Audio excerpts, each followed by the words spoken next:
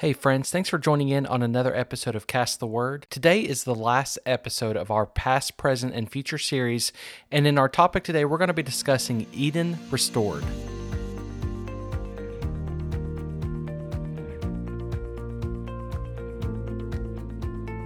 Guys, thanks so much for joining in today. It's almost hard to believe, but we are finally wrapping up the past, present, and future series. This is our 11th episode in the series as a whole, and I really hope you guys have enjoyed this series as much as I have. If you've missed any of the previous seasons, feel free to check them out. We separated the series into 3 parts, focusing on first the past, then the present, and now we're in the future. And we titled these seasons Rewind for the Past, Play and Pause for the Present, and now we're in the future, and we're now on our last episode of the Fast Forward season, where we're focusing on future events and things to come. In the last episode, we discussed God's promises, and we went through just a few of the promises that are offered to us through God's Word on what we can expect in the future to live with a future and a hope, and that's what God has intended for all of us, right? And in this episode, we're going to be discussing Eden Restored. Now, if you are new to this podcast, first off, thank you for joining. Thank you for listening. Please don't forget to subscribe so that you can be notified of future episodes. And just as a reminder, Cast the Word is now on Twitter. So if you have a Twitter account, search for us there and follow us for future updates. And you can also find us on Facebook and Instagram too. So with that being said, we're going to dive into the last episode of this series. We read in Genesis chapter 1 that in the beginning, God created the heavens and the earth. He created the sun and the moon, told the sun when to rise and when to set. He created the oceans and the mountains and told the oceans they can only come so far. He created the birds in the air, the fish in the sea, and the animals on the ground. He created the trees, the vegetation, the fruit, and every green thing. And then he decided to create man in his image. And he gave the man dominion over everything that was created. And he did all this in 7 days. God then planted the man, Adam, in the Garden of Eden. God made all sorts of trees grow up from the ground, trees that were beautiful and that produced delicious fruits. A river flowed from the land of Eden, watering the garden and separating out into 4 branches. And the Bible continues to explain to us in Genesis 2 the beauty that was found from this river and from the garden.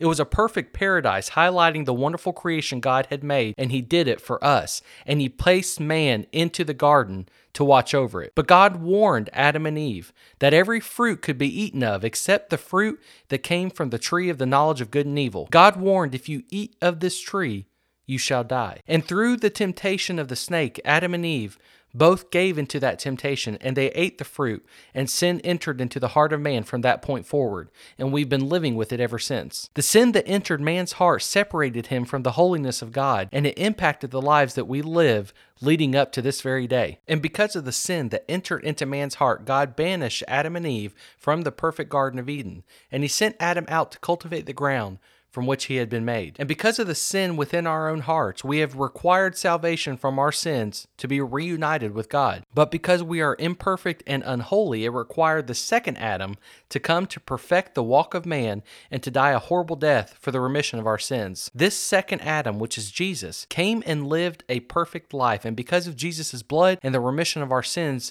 when we seek forgiveness, we are now on our path back to Eden. But it's not the garden represented in Genesis. It's similar, it's a type. But instead now we are headed towards a restored Eden to live the life God had purposed for us way back when during the time of creation. So throughout this series, we have done a complete circle. We started in the past where we discussed Old Testament biblical stories that offer encouragement for us today.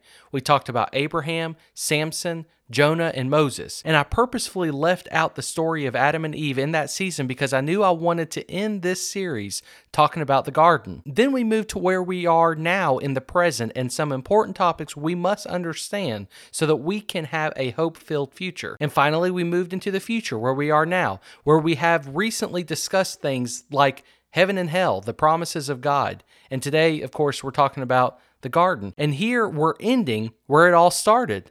The Garden of Eden. The garden was created and intended for us to live a perfect life, working for God, with our hands in His image, in creativity and in peace. But because of sin, we became banished from the garden and are instead laboring away in pain and anguish, trying to satisfy the deep desires of our own hearts. But we'll never be satisfied as long as we keep going to the tree of the knowledge of good and evil, doing what God instructed us not to do. God is the only true satisfaction that can be offered in this life and in the life to come. And as soon as we understand that, the sooner we can also grab onto the promises of God in the future, which is that Eden will one day be restored as an inheritance for those that are under the blood of Christ. This whole story of man started in the Garden of Eden, and it's going to end for us going to the Garden of Eden again, the restored Eden. And if we accept Christ in our lives as our personal Lord and Savior, then it will end with us being restored in Eden once again and not be banished. In the future, paradise will be restored for God's creation, for those of us that choose to accept the free gift of His salvation. I want to read to you guys a few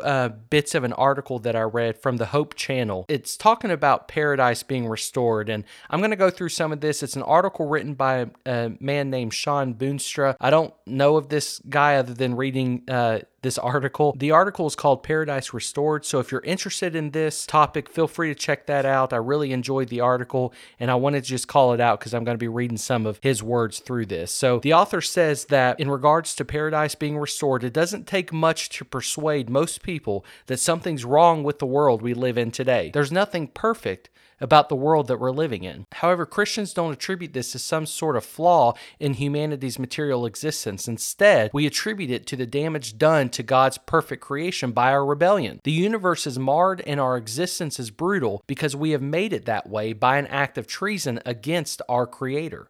The Bible's account of human history begins with God's creation of a perfect man and woman, but it moves quickly to their being escorted out of the Garden of Eden, doomed to live under a curse. That's the point when our lives became difficult, when our existence was a matter of living by the sweat of our brow until we returned to the dust of the ground. But what's remarkable is the persistent love of the Creator.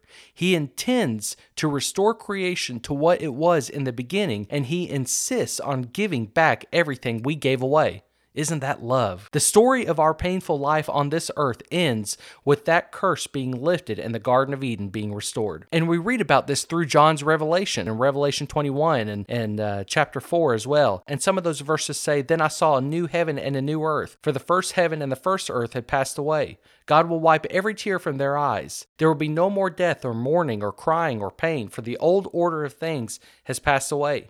No longer will there be any curse. God's holy city will descend to the planet, which has been completely restored after the wicked have been put out of their misery." We read about this in Revelation as well, about the New Jerusalem, that John saw a new heaven and a new earth. God is even now rebuilding a real home for us, another Eden, populated by real people engaged in real lives, except that the things that plague us most in this life will no longer be present. Isn't that great, guys? He goes on to say that in Isaiah 65 as well, that God's promises that those who inhabit the next world will build houses and dwell in them. They will plant vineyards and eat their fruit. No longer will they build houses and others live in them, or plant and others eat. For as the days of a tree, so will be the days of my people. My chosen ones will long enjoy the work of their hands. That's from Isaiah chapter 65.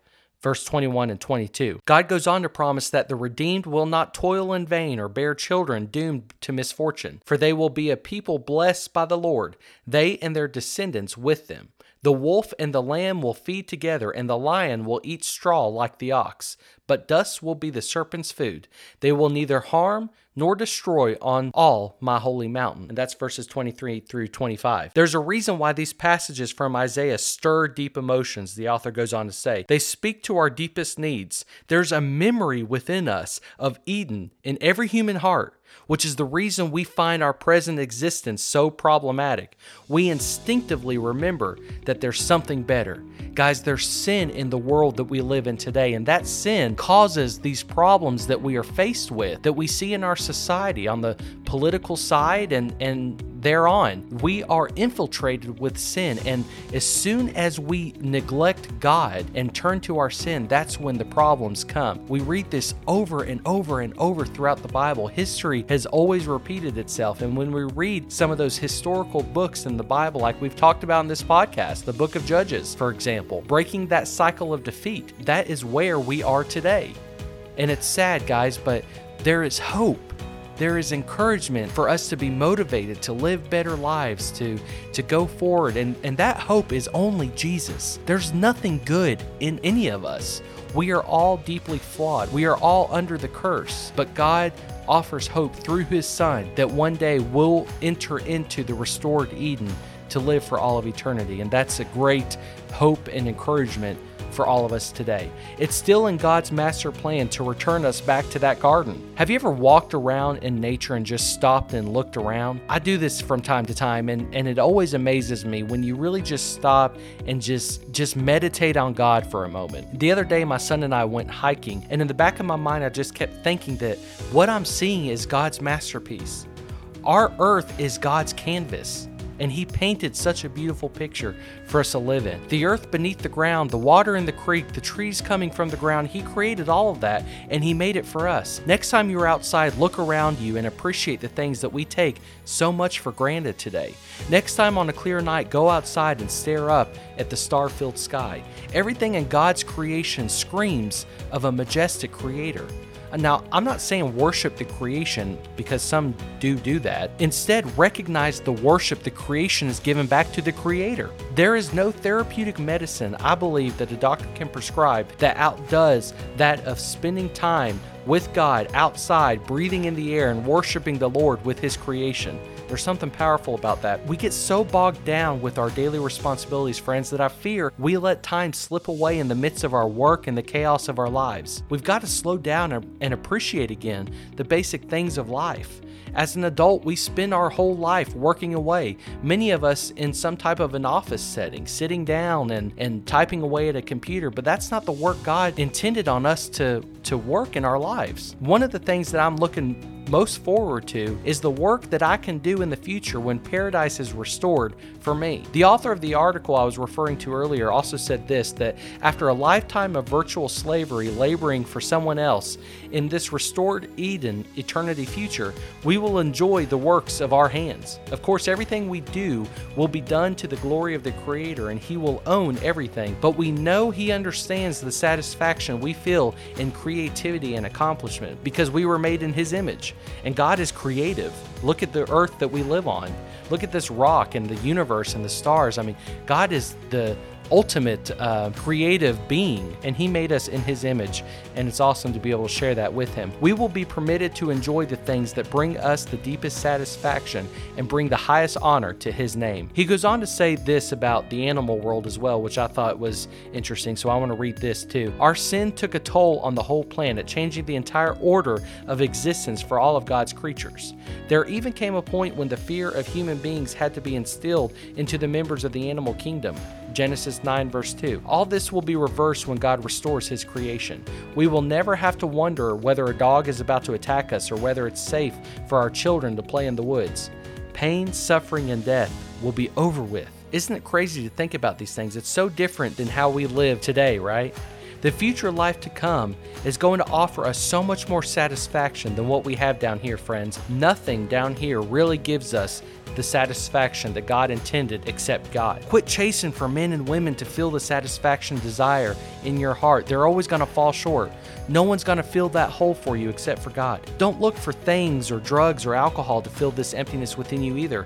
God is the only one that can fill that hole. Men and women across the globe spend their lifetime trying to fill the hole in their heart through the sin of pleasure offered in this life. No one and no thing can restore us to the way that God intended for us to be, and no one and no thing can fill that hole in our hearts better than Jesus. When sin came in, God left, and we've got to deny ourselves and pick up the cross and accept Christ. This series started in our discussion about the past. The past in the Old Testament offers some lessons of what to do and what not to do, starting from Adam and Eve to Samson to Jonah to Abraham and to Moses and so on.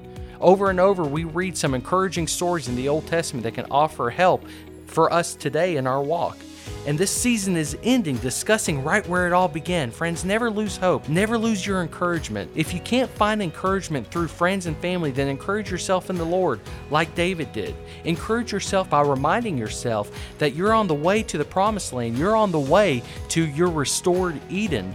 You may be facing 1,000 Philistines like Samson, or you may be facing a Pharaoh in your life like Moses did, or the Red Sea. But take the jawbone of a donkey, the sword of the Spirit, and take that spiritual rod over your Red Sea and remind yourself, thus saith the Lord, and watch God turn that sea into a highway, and watch God make your enemies flee from you. Remind yourself that this whole story started in the garden, and as long as we're on the right path, it's going to end for us in a garden as well. And in that restored garden, your eternal home, you'll live an eternal life that has no comparison to the life you're living right now. Even if you're a millionaire, it's nothing compared to what you'll live like in the future Eden. God is preparing a place for you. God wants to spend eternity with you in the future. Run into His arms, lay down the apple that we cling to so much, and recognize that there is nothing this world can offer that compares to what God can provide. I hope you have enjoyed this series, guys. Never forget that in Christ we're headed towards restoration. We're headed towards living the life God has always planned for us, and we're going to take off this corruptible body and put on incorruption through Christ. Friends, don't forget to find and follow us on social media and be on the lookout for our next journey together. I'm already stoked about what is to come in the future for us. I've already got some ideas that I feel like the Lord is going to be working through this podcast, and I'm super excited about that. Don't forget to tune in. Let's all do our part to cast the word. Guys, stay strong in the faith,